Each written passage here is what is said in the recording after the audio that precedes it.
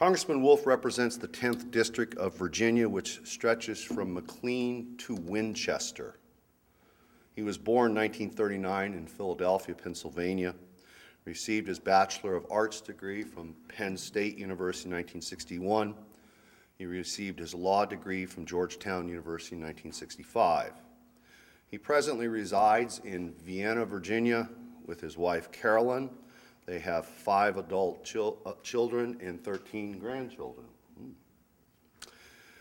Congressman Wolf sits on the House of Representatives Appropriations Committee, where he is the senior Republican on State and Foreign Operations Subcommittee. He also serves on the Transportation, Housing, and Urban Development Subcommittee. From 2001 to 2006, he was the chairman of the then-named Science, State, Justice, Commerce Appropriations Subcommittee, which had jurisdiction over the Commerce Department, the State Department, the Justice Department, NASA, NIST, and the National Science Foundation. Congressman Wolf is one of the House of Representatives' leading crusaders for human rights around the world. He is the co-chairman of the Congressional Human Rights Caucus, a bipartisan organization of over 200 House members that identifies and works to alleviate human rights abuses worldwide. It's a great honor, pleasure to welcome Congressman Wolf to Christendom College. Thank you very much for coming.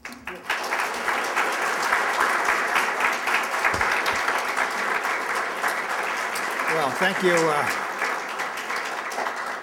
Thank you very much. I'd also like to introduce you to my wife, Carolyn, my wife of 46 years, and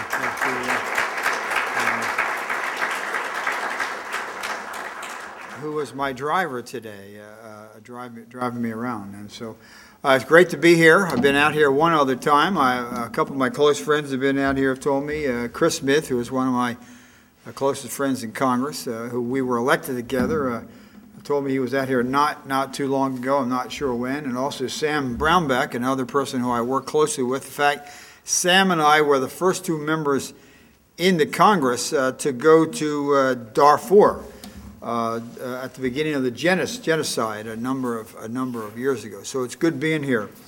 What I would like to do, in the interest of time, there is a handout to talk about probably the overriding issue economically of where we are today, and an idea, a bill that I have, and sort of try to let you know where we are as a nation and why it is really important for all of us to kind of focus. And your generation is probably more impacted than any other generation, perhaps other than my 13 grandkids, because they're a lot younger than you are. When I go into high schools, I was into about 4 or 5 high schools a couple months ago. I asked a question at every high school, this question. I said, how many of you, and I'm going to ask you this, how many of you believe the Social Security system is sound and will be there when you retire? Raise your hand. That's unbelievable. That's the first hand. Get that guy's name. Where are you from? That's the only, I thought I'd get 0. That's the only hand I've had ever. So that's amazing. Where are we today? And of course, it's more timely than ever, but about 2.5 years ago, I took a trip. We were in Princeton, New Jersey. One of my daughters lives in Princeton, and she was having her a baby. And so what I did is I took off on a cold, snowy day. Is anybody here from New Jersey? Anybody here from Washington's Crossing? I went out to Washington's Crossing and just sort of looked and see how it must have been when Washington crossed the Delaware. I mean, George Washington is my hero, as you probably know or should know or will know at the end of this talk. George Washington's first elective office was from Winchester, not from Mount Vernon. And George Washington, on the first time he ran, he lost. So if you're ever thinking of running for office, I mean, here's the greatest president we've ever had, lost the first time he ran and only won on the second time. But I went out there to get some sense, because Washington was down to 3,000 troops left of the whole revolutionary force, and yet literally changed the course of his history. And it was cold the day that I was out there. We have all seen and read 1776, and it was the same way on that day. Later on that spring, I went up to Antietam. Carolyn and I did. How many of you have been to Antietam? Oh, that's a good one. If you haven't been there, you ought to go. It's the battle that led Lincoln to issue the Emancipation Proclamation. 22 to 23,000 people were casualties. Most died. Some were seriously wounded. But the price, so when you go to the Bloody Lane and see the price that people paid, was unbelievable. I mean, it's just amazing. And you look back at that, and I'm thinking, what are we doing to make sure that we are providing the same opportunity for the next generation, your generation and generations, to make sure that we are doing the right thing? I put together a bill to deal, in June of 2 years ago, to deal with the overall economic situation of where we are. Now, in those days, it's changed a little bit, but we have $53 trillion of unfunded obligations in entitlements that the federal government has said it will stand behind. $53 trillion. We have $11 trillion of government debt, much of it owned by foreign governments. China, Chris Smith and I were in China 2 months ago. China, which has 34 Catholic bishops today in jail. One time Chris Smith was there and took Holy Communion from Bishop Hsu. He was arrested and never seen again. But today, they have 34 Catholic bishops in jail. They hold over $1 trillion of our debt. They're a banker. The people who are jailing Catholic priests and bishops, who have a large number of evangelical house church leaders, who have plundered Tibet. I was the only congressman to go to Tibet. We went in with a trekking group and broke away with a young Buddhist monk. What they've done to Tibet, they've literally changed Tibet. Tibet and Lhasa is no longer really a Tibetan city. Some of you may have been there recently. It is a dirty Chinese city. China is spying on us. They have the most sophisticated spying program of anybody that ever in the history of the world, basically, much more than the KGB. They hold our debt. One other country, Saudi Arabia. If you read the book, and if you haven't read it, go get it. If you want to understand where we are with regard to war on terror, it's called The Looming Tower. It is a classic. It won Pulitzer Prize. It reads like a novel, but it's factual. The fellow who wrote it, six years, I've interviewed him. We set up meetings for him at the Bureau. Read it. Saudi Arabia, who holds a large portion of our debt, funded all those madrasas up along the Afghan-Pakistan border. And I've been up there. I was the first member of Congress with Tony Hall and Joe Pitts and myself to go to Afghanistan when the war broke out. Saudi Arabia, that funds radical Wahhabism,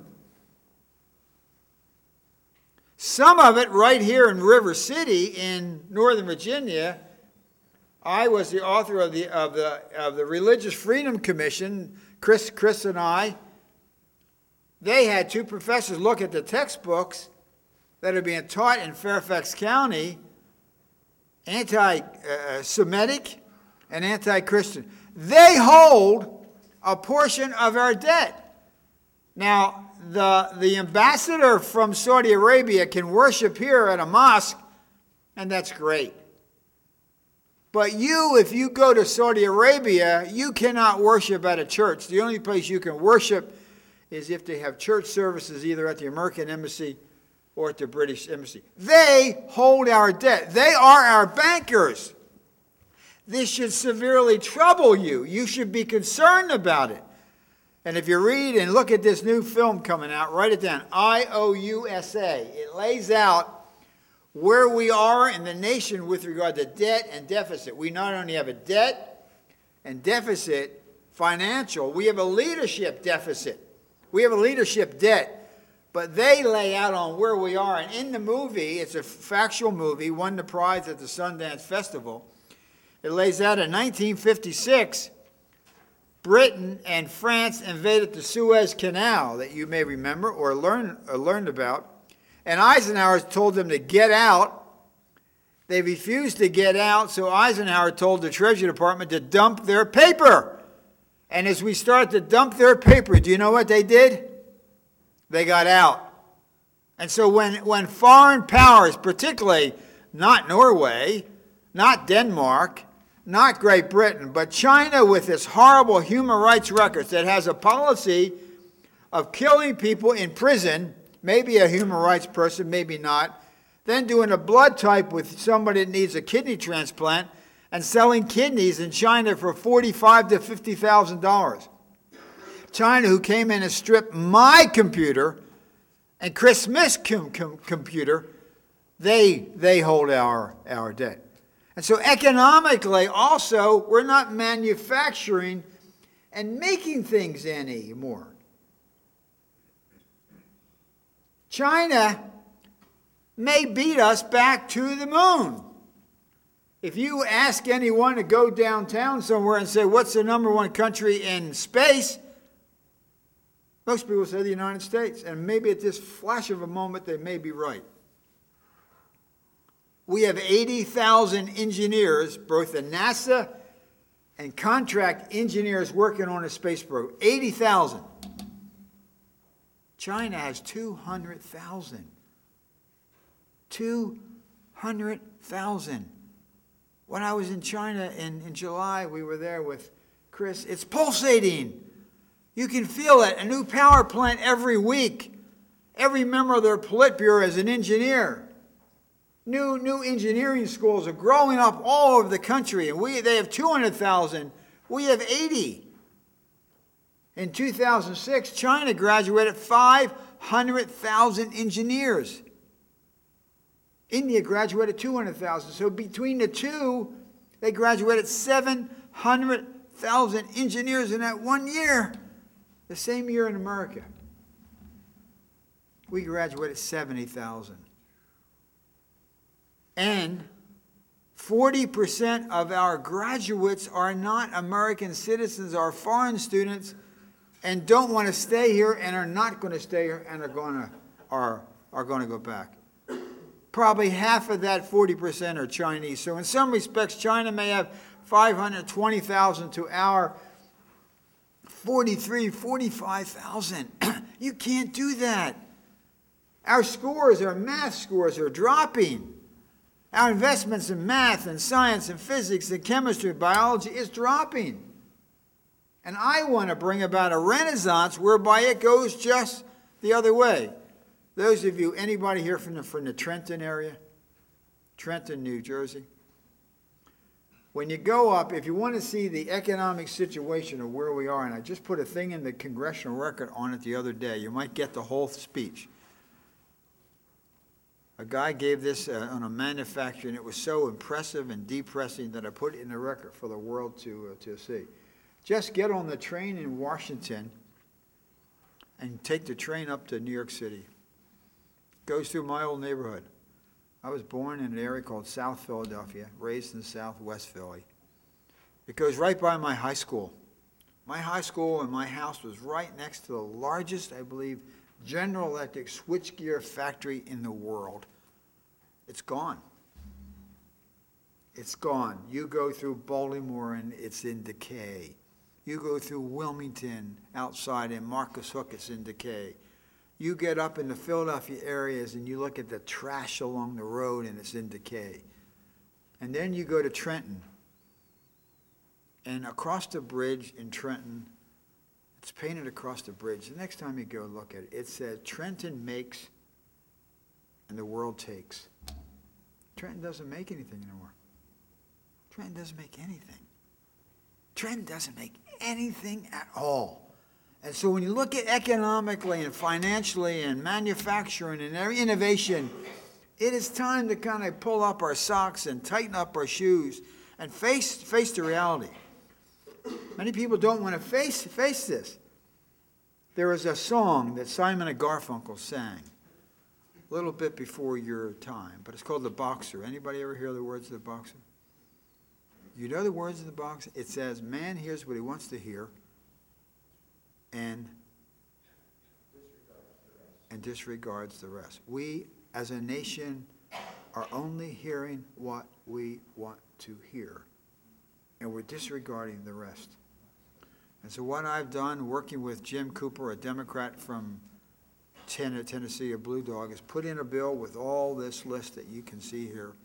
Some of the most conservative members, Mike Pence, John Boehner, Roy Blunt, but Jim Moran and Sheila Jackson Lee and Mark Udall, of the whole broad cross-section. And what it does is it says that we will deal with their economic issue by doing the following. I was the author of the Iraq Study Group. We got Jim Baker, a Republican former secretary, and we got Lee Hamilton, a former Democratic member of the House Intel Committee, to come together, to put together a group of men and women who love their country more than they love their political party. And we want to do the same thing here, but what we want to do is we want to put everything on the table, every spending program in the government on the table.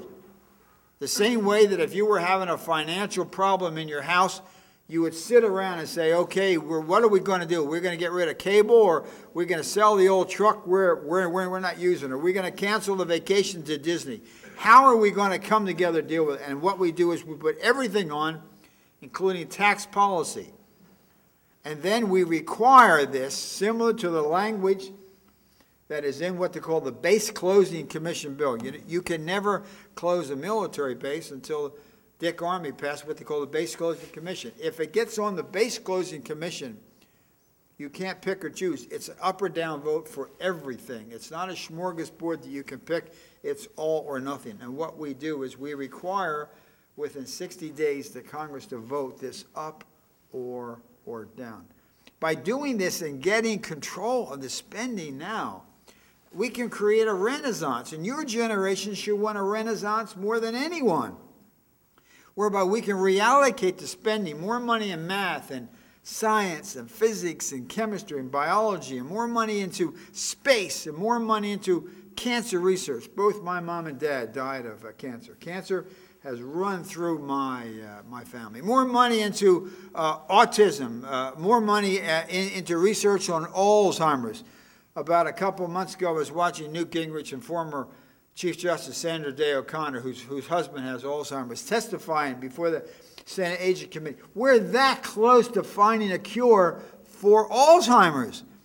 But to begin to reallocate the spending and put it in areas to truly create a renaissance, to do what your parents and your grandparents did for you, what we will do for the future generations. So we can honestly say, as politicians love to say, they got this phrase they must have learned.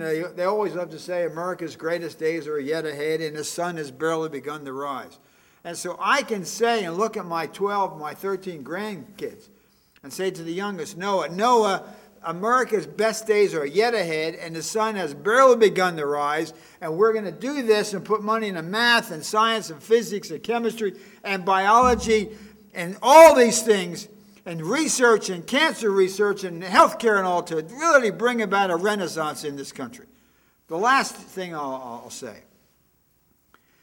When America becomes weakened, the world becomes a more dangerous place. As we become weaker economically, the world becomes a more dangerous place. There are forces out there who want to destroy us. Terrorism is running in certain areas. I've been to Sudan 5 times. I was the author of the National Commission on Terror. Osama, when I put the bill in, I said Osama bin Laden lived in Sudan from 91 to 96, and nobody did a thing about it.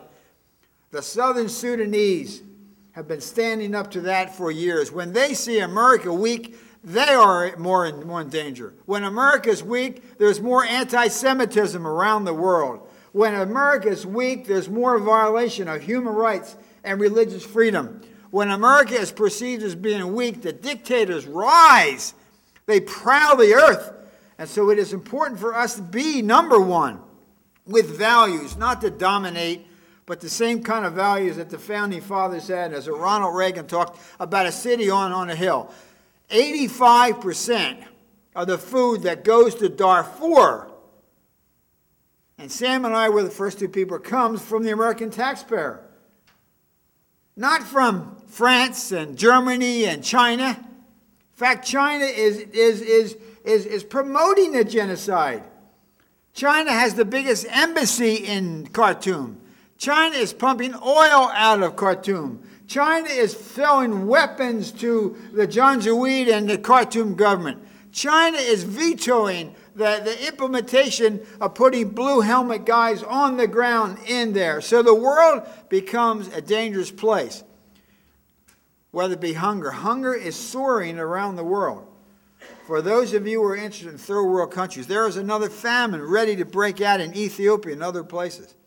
So what I'm talking about isn't only for us, although it is important for our nation, but for the world. Had it not been for the strength and the way that we worked with regard to President Kennedy and Truman and Eisenhower, right up into President Reagan, there would have not have been the defeat of the Soviet Union and of communism. So when we become as a nation somewhat weakened, I think around the world it becomes more dangerous, particularly for people who are oppressed and people for religious minorities and people who are more vulnerable. So the challenge that I give you, and I'm going to end, I'll be glad to take any questions, is you got to kind of be part of this. You got to be part of this. You got to have some passion. You got to care. I was telling this young man who was told me once he was interested in running for office. I stuttered as a kid in Philadelphia and got laughed at by a lot of people. I don't come from money. You hear the stories, the big Republicans are the rich guys. I took my pension out. I have 5 kids and took my pension out to run for Congress. I ran for Congress in 76 and lost, and ran in 78 and lost, and finally won in 1980. I haven't paid my pension back in, but you care about the issues. And you got to care, you got to understand, and you got to be part of the solution. Because if you're not part of the solution, you really almost become part of the problem.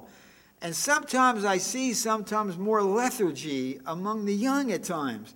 I sort of kind of gauge. I used to go into all the high schools when I began, and I still do. And I'm almost excited to see young people demonstrating on issues that I don't even agree with them on. But at least they care and they're interested. So I challenge you. This is the time to participate, to really be involved. And we got to take care of our economy. We got to get control of this debt. We got to bring about a renaissance and an innovation in this nation, because when we do, it's good for us. But it also is a calming influence around the world, whereby we are the nation always that stands for the poor and the hungry. And read Matthew 25, and those that are in prison. And in prison, not only in a real prison, but you're in prison when you're a Christian living in certain parts of the Middle East. You're basically in prison. You're not in prison, but you're in prison. When you're an Iraqi Chaldean Catholic in Iraq and in the plains of Nineveh, where I have been, you are in prison. Because if you look and read the papers for the last 2 weeks, they're killing them left and right. So Matthew 25 tells us to help the poor, the hungry, those who are in prison. And your generation, as my life begins to decline, if you will, we passed the generation. Not that I'm planning on leaving right away, but we passed the generation. And I don't know if any of you have run track, but in the relay race, the winning of the relay race is on the passing of the baton. So my generation is passing the baton to your generation. And I just hope and pray that you are ready to grab that baton and run and do the things with regard to what I'm talking about, but to be advocates for the poor and the hungry, for people who are persecuted, people in this country, but to really get involved and make a difference. Let me just end, and if you want to have any questions.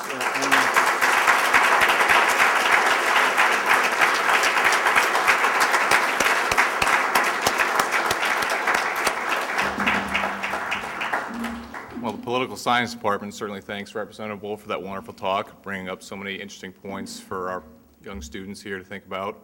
At this time, we have a few more minutes left. We're going to field some questions for you guys. You raise your hand, I'll pick on you. You can ask representatives some questions. I see Peter Donahue. Do you want to take the podium? Congressman Wolf, given the current economic crisis in the United States and how this affects matters around the world, are things on the table if your bill goes through, such as curbing inflationary policies regarding money, possibly bringing back something of a gold standard, or like serious economic things which might hurt in the short run but would help in the long run? We do not get into the gold standard. We put all spending on the table. We put tax policy on the table, and indirectly, you put in certain regulatory efforts. I mean, we need to get control of what was this greed that kind of ran rampant, if you will, up on Wall Street, some of those things. But no, we don't really get into the gold standard. We really basically say, we as a nation will begin to do what our parents and our grandparents did. We will begin to live on what we make and what we take in, also knowing that a portion of that goes to help the poor and the hungry, not just so we can drive a bigger car or live in a bigger house, but to do what our obligations are. But no, we don't get into this. We don't get into the gold standard and different things like that. That is not part of it. Yes. Congressman Wolf, what does this bill do in terms of helping private industry come back home? And will it overall decrease government spending, and will it do something about lower taxes? It will help American businesses because right now we have a flight. Businesses are leaving the United States. People are worried with regard to the economic situation of the country. A large portion have gone down to Mexico. A large portion have gone offshore to other places. So it will help. But it's kind of like when you're out of shape and you're overweight and you can't run. You know, you kind of get yourself back into shape again. So it helps on all of that by having a balanced budget, but also not just a balanced budget. Did you see what they announced yesterday? The budget deficit for this year, $455 billion. Last year was $150 billion. Do you know what they're talking about next year? Potentially $1 trillion.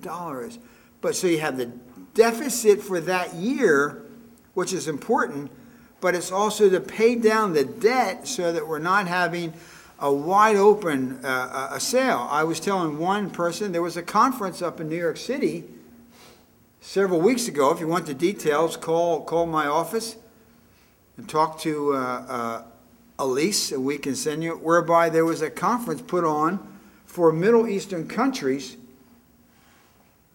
Listen to this, on how they can buy up America. Listen, there's more. And implement Sharia law in the United States. Abu Dhabi just bought 3/4 of the Chrysler building. This is not kind of so it gets us back into a situation whereby I believe that we reallocate some of that spending and put more money into the sciences. Put more money. We should be creating more engineers. Our math scores are declining. Our students are bright, but there's not as much emphasis on that. So it really would bring about, and good for business, to bring about truly a renaissance. The purpose of doing this isn't just to bring about some pain. The purpose of doing this is to give us an opportunity to make sure that your generation, particularly, and the next one, has the same opportunities and the economic advantages we have, but also give us the ability to do what we have done well in this country by reaching out to others around the world and helping the poor. Does anyone believe that the Berlin Wall would have fallen had it not been for the United States? Do you remember, have any of you ever read Whittaker Chambers' book, Witness? Yeah, you got, it's good you read Witness. How many of you read Witness? It is one of my favorite books. In Witness, you all know, I'm going to assume, but I won't say, Whittaker Chambers was a member of the Communist Party. Whittaker Chambers left the Communist Party, and he wrote this classic book, called Witness. And in it, Whittaker Chambers says, when I left the Communist Party, I believed that I was leaving the winning side and joining the losing side, meaning he believed that communism was winning. And then he goes on to say, and nothing I have seen since has led me to believe that I'm wrong. Whittaker Chambers believed that communism was going to roam over the earth. In 1985 or 86, I invited the former Polish ambassador, Spazowski, who was his father was the founder of the Communist Party. He defected in 1981. He walked out of the Polish embassy. He walked into the White House, and he and Reagan stood together. He moved to Vienna, so we became friends. I went to his funeral. He came over to my house, and I wanted him to tell my kids about communism and what was going on, and he was depressing. He pretty much said that communism is running rampant throughout the world. None of you remember, except perhaps a few in the front row, but the U.S. News and World Report used to have maps of all the countries that were turning red.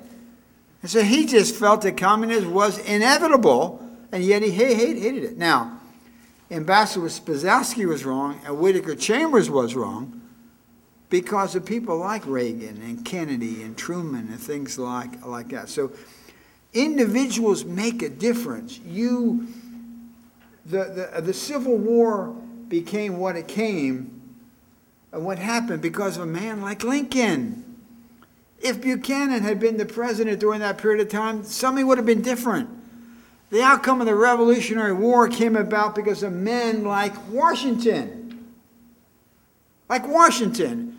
If a different general had been in charge, the reason this country was founded and done so well is that 1787 little meeting in the city of Philadelphia where the great minds, many from Virginia, came together.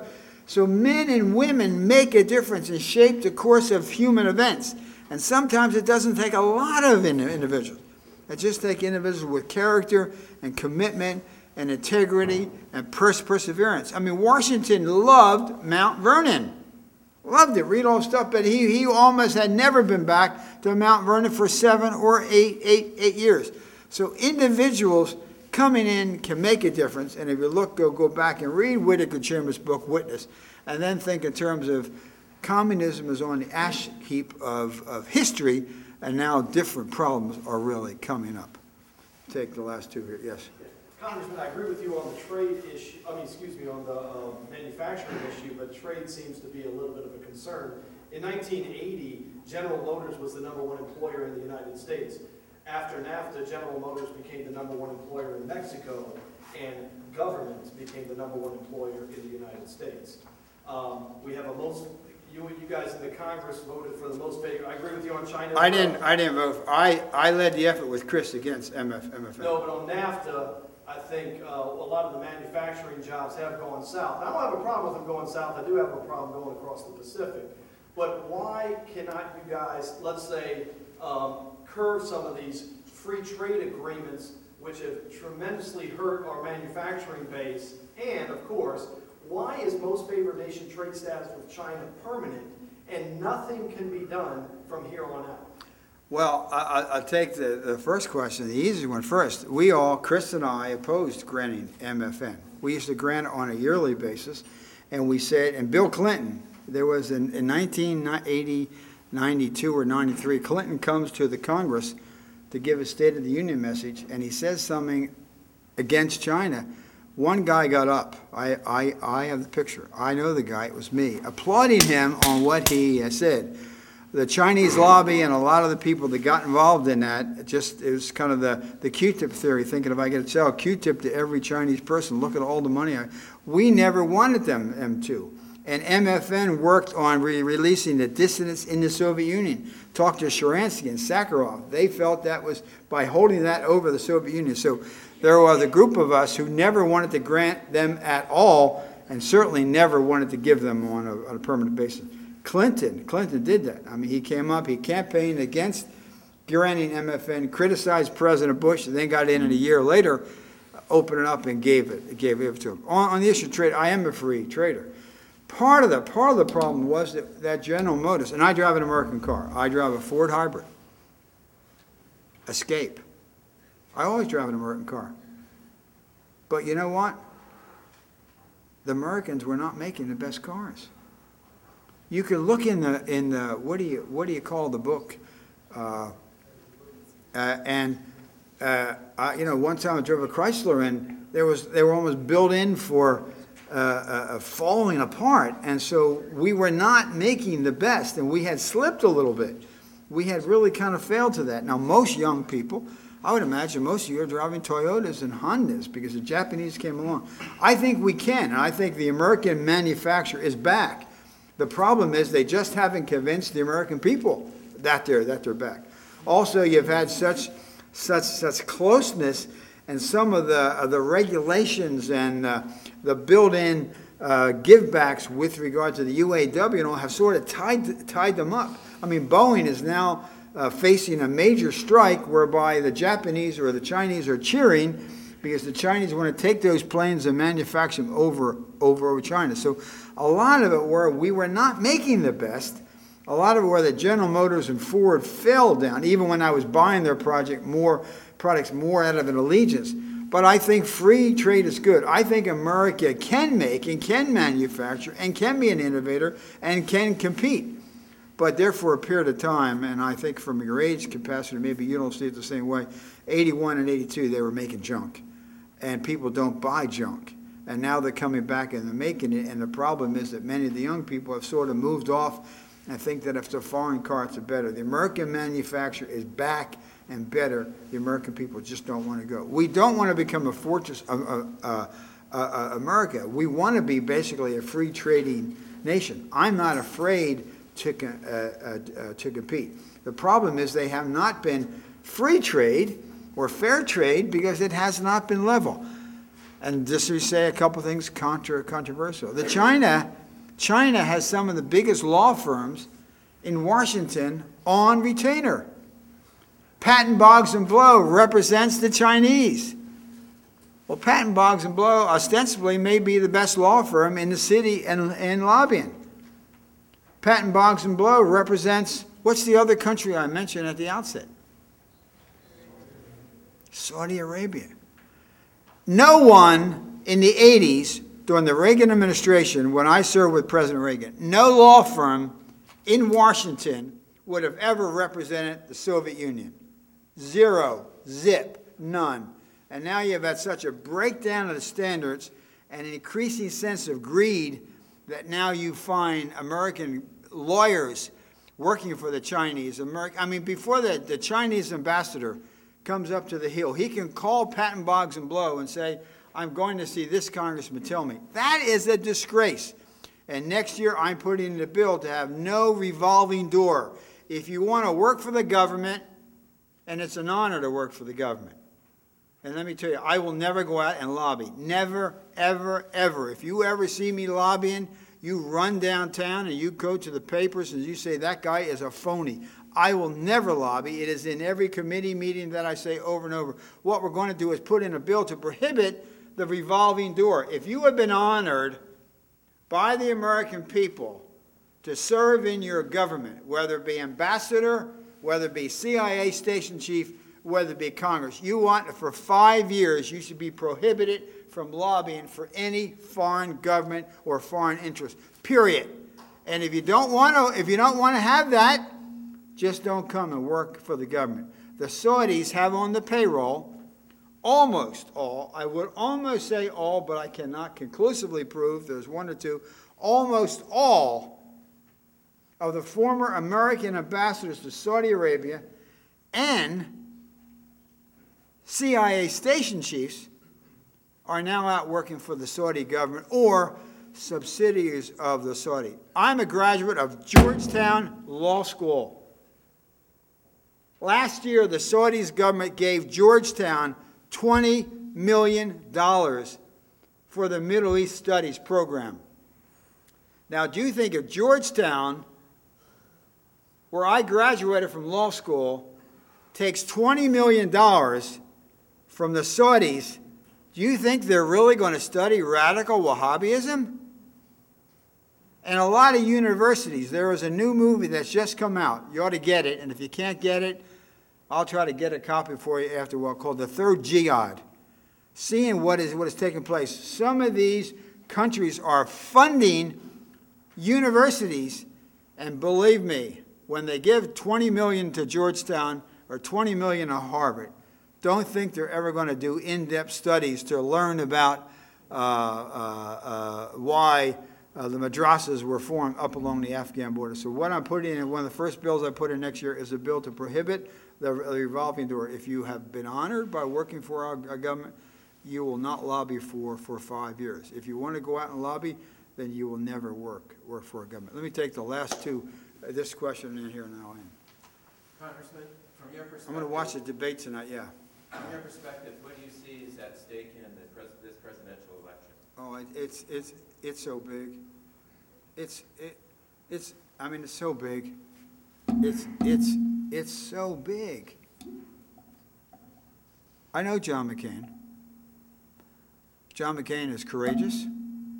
He's got courage. No guy that's been in a POW camp for 5.5 years is afraid. He's not afraid. He's not afraid to stand up to the Republican leadership. He's not afraid to stand up to the Democratic leadership. Not afraid to stand up to Speaker Pelosi, to Harry Reid, or the Republican leadership. The guy's courage. Secondly, if you honestly, which I do, I mean, if you don't want change, you must be living in a locker room with ice all around it. Don't you want change? Don't you want to bring about an honesty and integrity and change the government? I do. If you really want change, honest to goodness change, not this rhetorical, I'm going to give you change. And I mean, if you really want change, and I'm not saying anything bad about the other guy. I'm not into criticizing the other guy. I'm just going to talk about why I think McCain. If you really want change, real change, McCain's the guy. Lastly, the country needs healing. The country needs to reach across to Republicans and Democrats to come together. Ronald Reagan used to go up and sit down with Tip O'Neill. They differed, but they loved the country. If you watch the Republican convention, Joe Lieberman, if any of you are from Connecticut, Joe Lieberman deserves a chapter in one of my favorite books.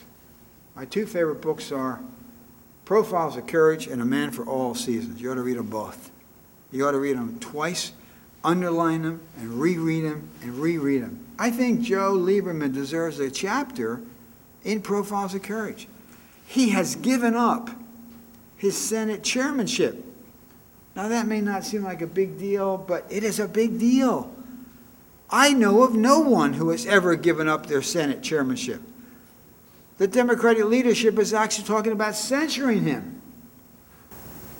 I don't know what that means. They did that in the Politburo. I don't know, what does that mean? But he will probably lose it. So if you really want somebody, really, who can reach across the aisle and grab hands with the Democrats and bring them in, which I do because we want to heal the nation, I think John McCain's the guy. So one, for courage, and I want my president to be a leader. I want him, he or she, to have courage, not to be afraid, not to be intimidated. Secondly, I want them to really bring change, not just, change in a blue banner that you wave and change, which nobody knows what change means, but real change. And lastly, I want to see the nation healed. I want to see Republicans and Democrats. No one party has the solution. I want to see us come home together. So this is, I think it's probably the biggest election maybe in my lifetime. I would have said that the Reagan-Carter election was, but this, I believe, where we are, because when 1980, we did not have this terrific debt. We did not have the trade imbalance. We did not have all the inherent problems. We did not have the decay of the manufacturing base. So I think personally, from our perspective, this will be a defining election. And this, I think, I just think it's going to be, and, the people will speak, and we don't know what's going to happen. But from my own perspective, and I'm not a particularly partisan person. My best friend in Congress, two of my best friends are Chris Smith and Tony Hall. Tony's a Democratic member of the House. Tony served as a Democrat for 20-some years. We do things together. We talk on the phone a couple of times a week. He contributed to my campaign. I mean, I'm not a partisan person, but I think for the country today, I'll kind of end. I believe if you're familiar with the Old Testament, the book of Esther, Esther was sent for such a time like this. In many respects, I think John McCain has been sent for such a time like this. Thank you very, very much.